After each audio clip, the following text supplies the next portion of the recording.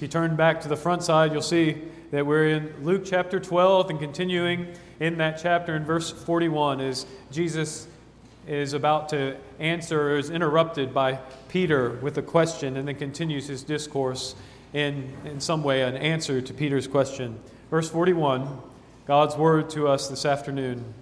Peter said, "Lord, are you telling this parable for us or for all?" And the Lord said, "Who then is the faithful and wise manager, whom his master will set over his household to give him their portion of food at the proper time? Blessed is that servant whom his master will find so doing when he comes.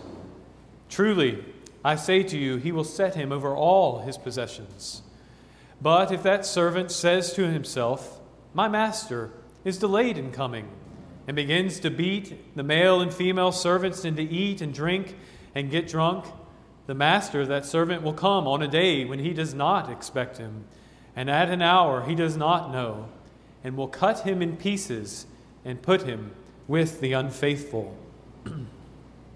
And that servant who knew his master's will, but did not get ready or act according to his will receive a severe beating.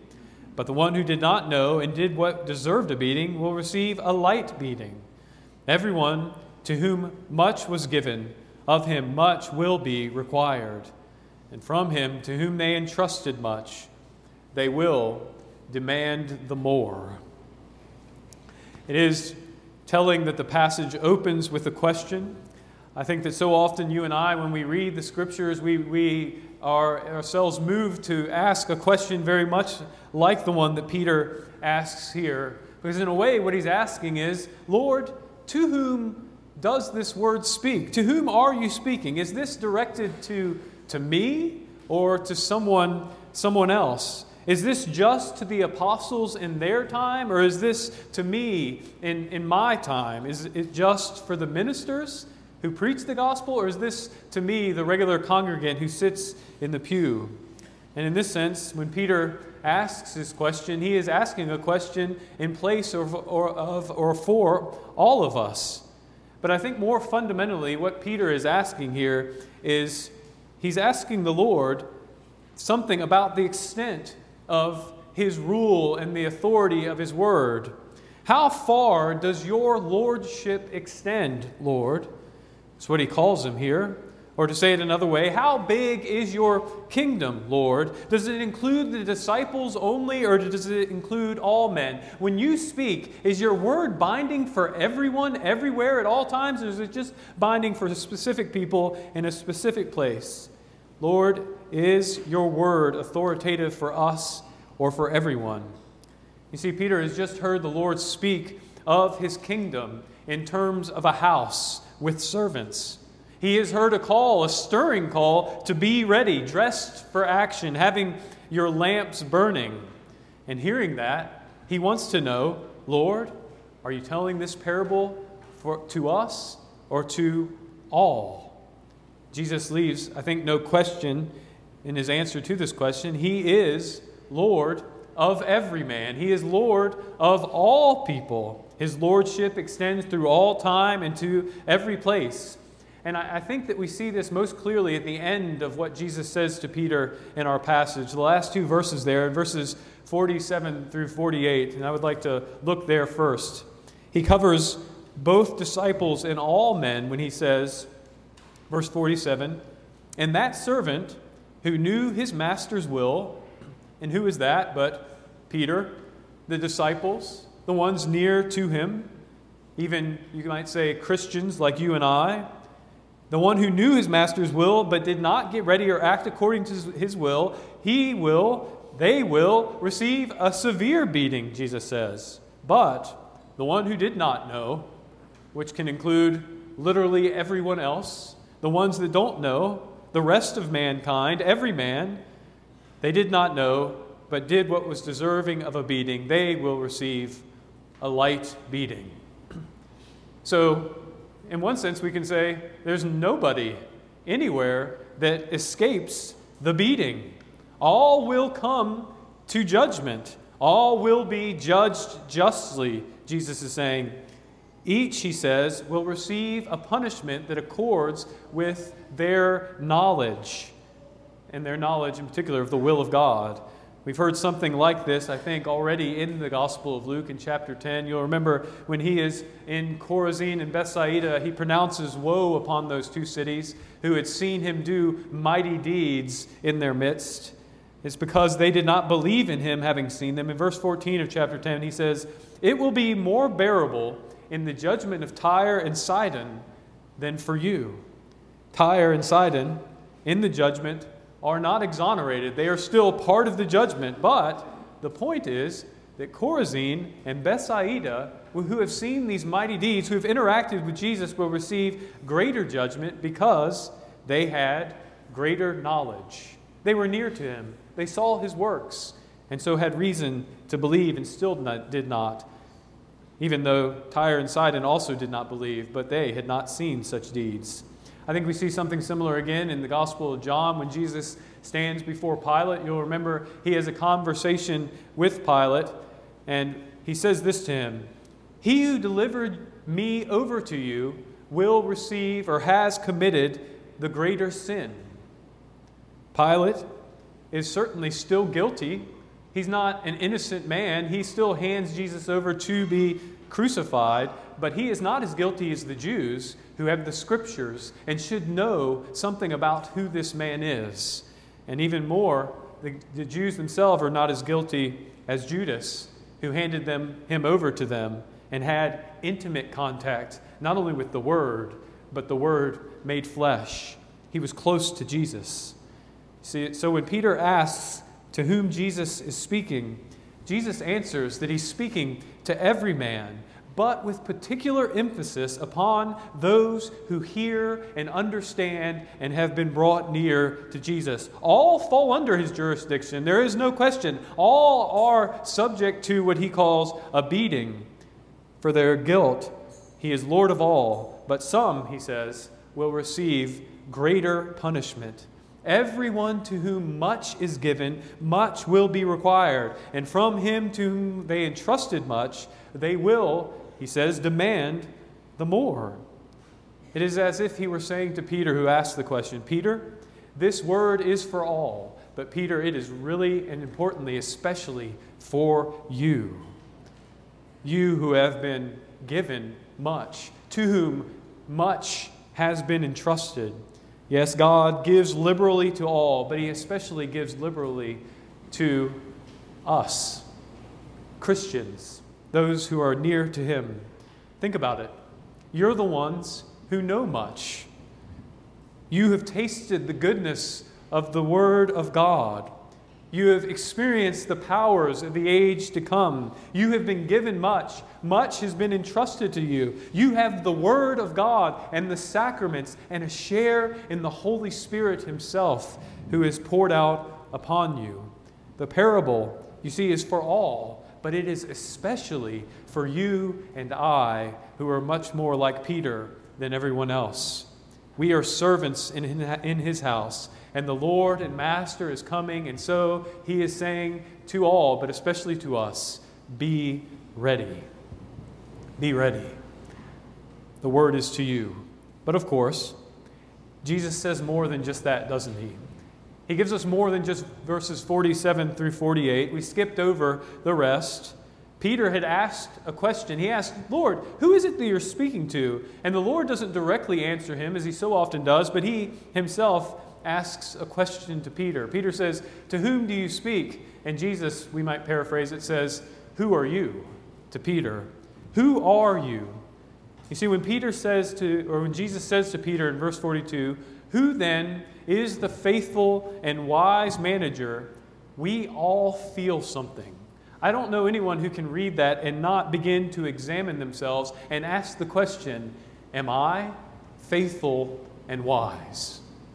We know that the question comes to us asking us if we are one among those who are called here faithful and wise. We cannot sit outside of these words and look at them as something that doesn't have anything to do with us and question them, because Jesus, by his question, draws us right into the midst of those words. Those words surround us and come underneath us and define us one way or another. We cannot escape them. The Lord says in verse 42, "Who then is the faithful and wise manager, whom his master will set over his household to give them their portion of food at the proper time?" We ask, you see, like Peter, who is the word for? And the word asks, who are you? That's the question. Who are you? Are you a blessed one? Are you in the body of the faithful and wise manager? And if so, the blessing is yours. It's pronounced here. Verse 43, blessed is, notice it's present, blessed is that servant whom his master will find so doing when he comes. Yes, not only present blessedness is promised to such a one who is faithful and wise, but also future reward. Look at it, verse 44. Truly I say to you, he will set him over all his possessions. And I think it's hard not to read this, and in one sense, notice that it describes Jesus. Jesus in his relationship to the Father. Who else has been faithful and wise in the household of another other than Jesus was in the house of his Father? He was found doing what he was sent to do as a faithful and wise manager in the house. And he, because he has done those things, has been set over all things. Can we deny it? Of course we can't. And as we are united to him, you and I, as we walk in him, know his blessedness and reward as our own, or at least we can. And I think we read something that summarizes this well for us in the Scriptures. In Revelation chapter 3, verse 21, the risen Lord promises to the one who conquers, I will grant him, he says, to sit with me on my throne, as I also conquered and sat down with my Father on his throne. He is in the Father, and we are in him. Where else will you and I find faithfulness and wisdom but there? Certainly there's no other place. But there is more, of course. There is a specific calling here set before us, isn't there? In this example that shows Jesus, but is more than that. It is calling us to be like him. In the opening question, there's a statement of purpose. You can see it at the end of verse 42. He says, who is the faithful and wise manager who is set in his master's house? It says to give them their portion of food at the proper time. Who is the faithful and wise manager? Who is the one who is like me and doing in the world as I have done in the world, Jesus might say. And of course, we hear this, and it doesn't exactly clear up the question for us about what we're supposed to be like, does it? Because we have a question when we hear their portion of food at the proper time. We want to know who they are, and we want to know what the portion of food is, and we want to know what the proper time is. It's a little obscure, is it not? What does Jesus mean? Well, we of course could look at Jesus' life, but I think it's also appropriate for us to look at Peter. Peter, to whom the word is first directed. If we pay attention to him, I think that we'll find something of an answer. You remember at the end of Peter's life, the end of the account of Jesus' life and towards the end of what we know about Peter, it says that Peter denied the Lord 3 times. And then having denied the Lord, he's restored by the Lord 3 times. Remember on the resurrection morning, they're on the beach. Jesus has fed the disciples a fresh catch of fish. And then he restores Peter 3 times asking him, Peter, do you love me? And Peter, he replies with growing hesitancy and lack of assurance that yes, Lord, I love you. And each time, what does Jesus say to Peter in response to his claim that he loves him? You all know it. You're familiar with it. He says, feed my sheep. Feed my sheep. Each time, Jesus says some variation of that phrase. And so I think it's clear to us, just from that little incident in Peter's life, what Jesus means when he says them. Who is the one to whom we are supposed to serve their portion? It's the sheep. It's Jesus' sheep. It's the church of the living God, the believer, the community of the believers. And I think we can clearly understand what their portion is too, can we not? Is it not the bread from heaven? The Lord Himself ministered to the people by word and sacrament. The Lord is their portion. And Peter knows it, for he is the one who says, Lord, to whom shall we go? You alone have the words of eternal life. And we have believed, and we have come to know that you are the Holy One of God. And then the proper time. Well, it's now, isn't it? Now is the day of salvation. Today, Paul preaches, is the day of God's love. Now, in these last days, in the year of our Lord, as long as it is called today, as we sung, in this day of grace, this is the time for the faithful and wise servant to give them, the sheep, their portion, their Lord, of food. If we are honest, we must realize something, though, at that point, hearing these things. We must know that in some way, none of us can accomplish this task by ourselves. As surely as I do not stand here preaching without the aid of others. Just think about it for a minute. None of us in this room, especially me, did not have any hand in translating the ESV. There were Hebrew and Greek manuscripts that are made into the Bible that we hold before us and read here. And I had no part in creating the website on which we got this text to paste on this page, did I? Of course not. And Maggie Taylor printed this with the help of Claire. So I had nothing to do with this, right? I have nothing to do with the video equipment or the sound equipment that's happening here. You and I have not had anything to do with the building of this building. We didn't cook the food that we ate. We're not watching the children in the nursery. But all of that comes together so that the word can be preached, so that we can come and feast on that which God has provided for His people. All these things are part of doing this work. So every time the word is ministered, every time the sheep are given their proper food in their proper time, it is of necessity the work of the whole body, being busy about all of their various tasks. We labor together to bring His flock into His field that they might eat on His day. And all that we communally do. It has this as its purpose, does it not? Even in our private affairs, we raise our kids with this in mind. We serve our neighbors with this in mind. We balance our budgets and set the way that we spend our money with this in mind. It is the light that gives meaning to everything that we do, that men might see our good works and give glory to God. Blessed, you see, is that servant whom his master will find, notice how he says it, so doing when he comes. Not just doing, but a particular type of doing. It is a work for and laboring toward the ministry of the body of Christ. The body which is that servant, composed of many members, which is faithful and wise and feeding the flock of God, and has been doing for centuries. The whole body connected to the head and growing up into full maturity. So, who are you? Jesus asks. Well, you're either part of that body, serving diligently, working, laboring daily, day after day, or you have part with something Jesus here calls the unfaithful. Notice it. There is added to the blessing a curse, verse 45.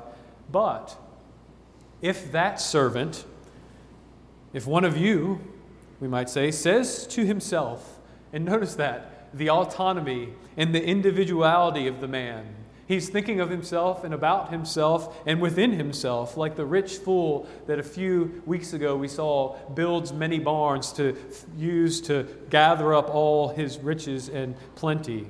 If he says in his heart, my master is delayed in coming, and notice that too is a true statement. The Lord is delayed, is He not?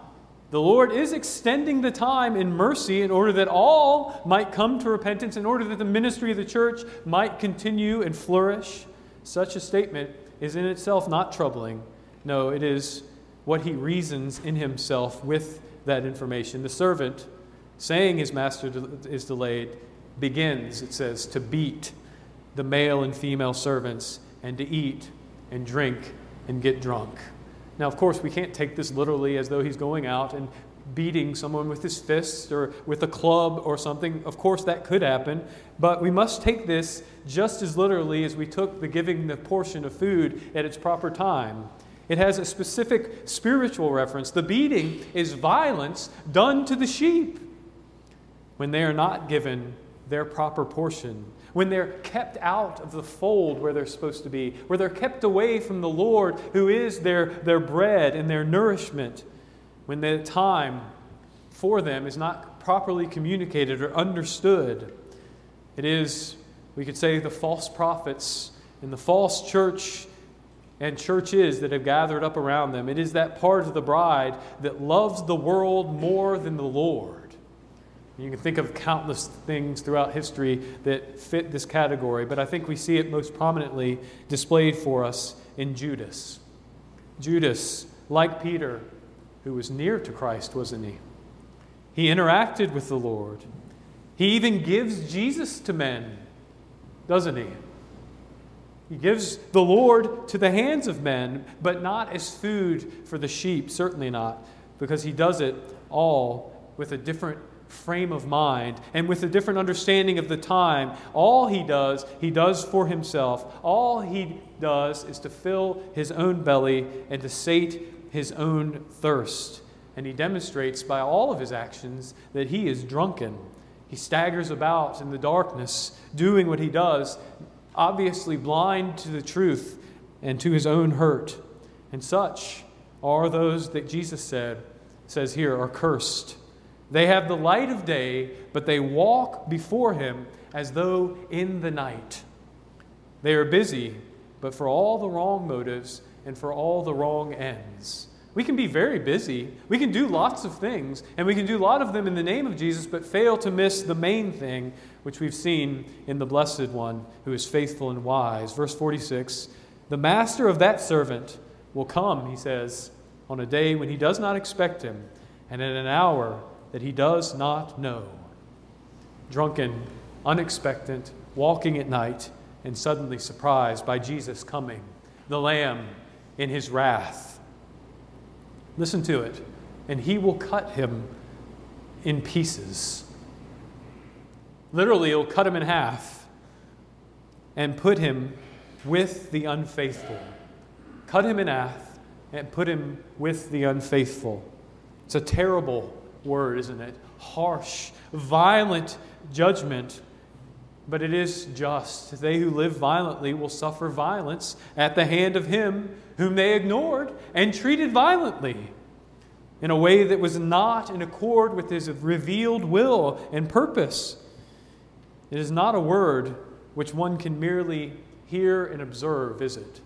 To hear Jesus say those things. We can't sit outside of them and act as though they're for someone other than ourselves. We feel it and we know it. It is a word. It's a living and active word that has power to grip us and call us to action.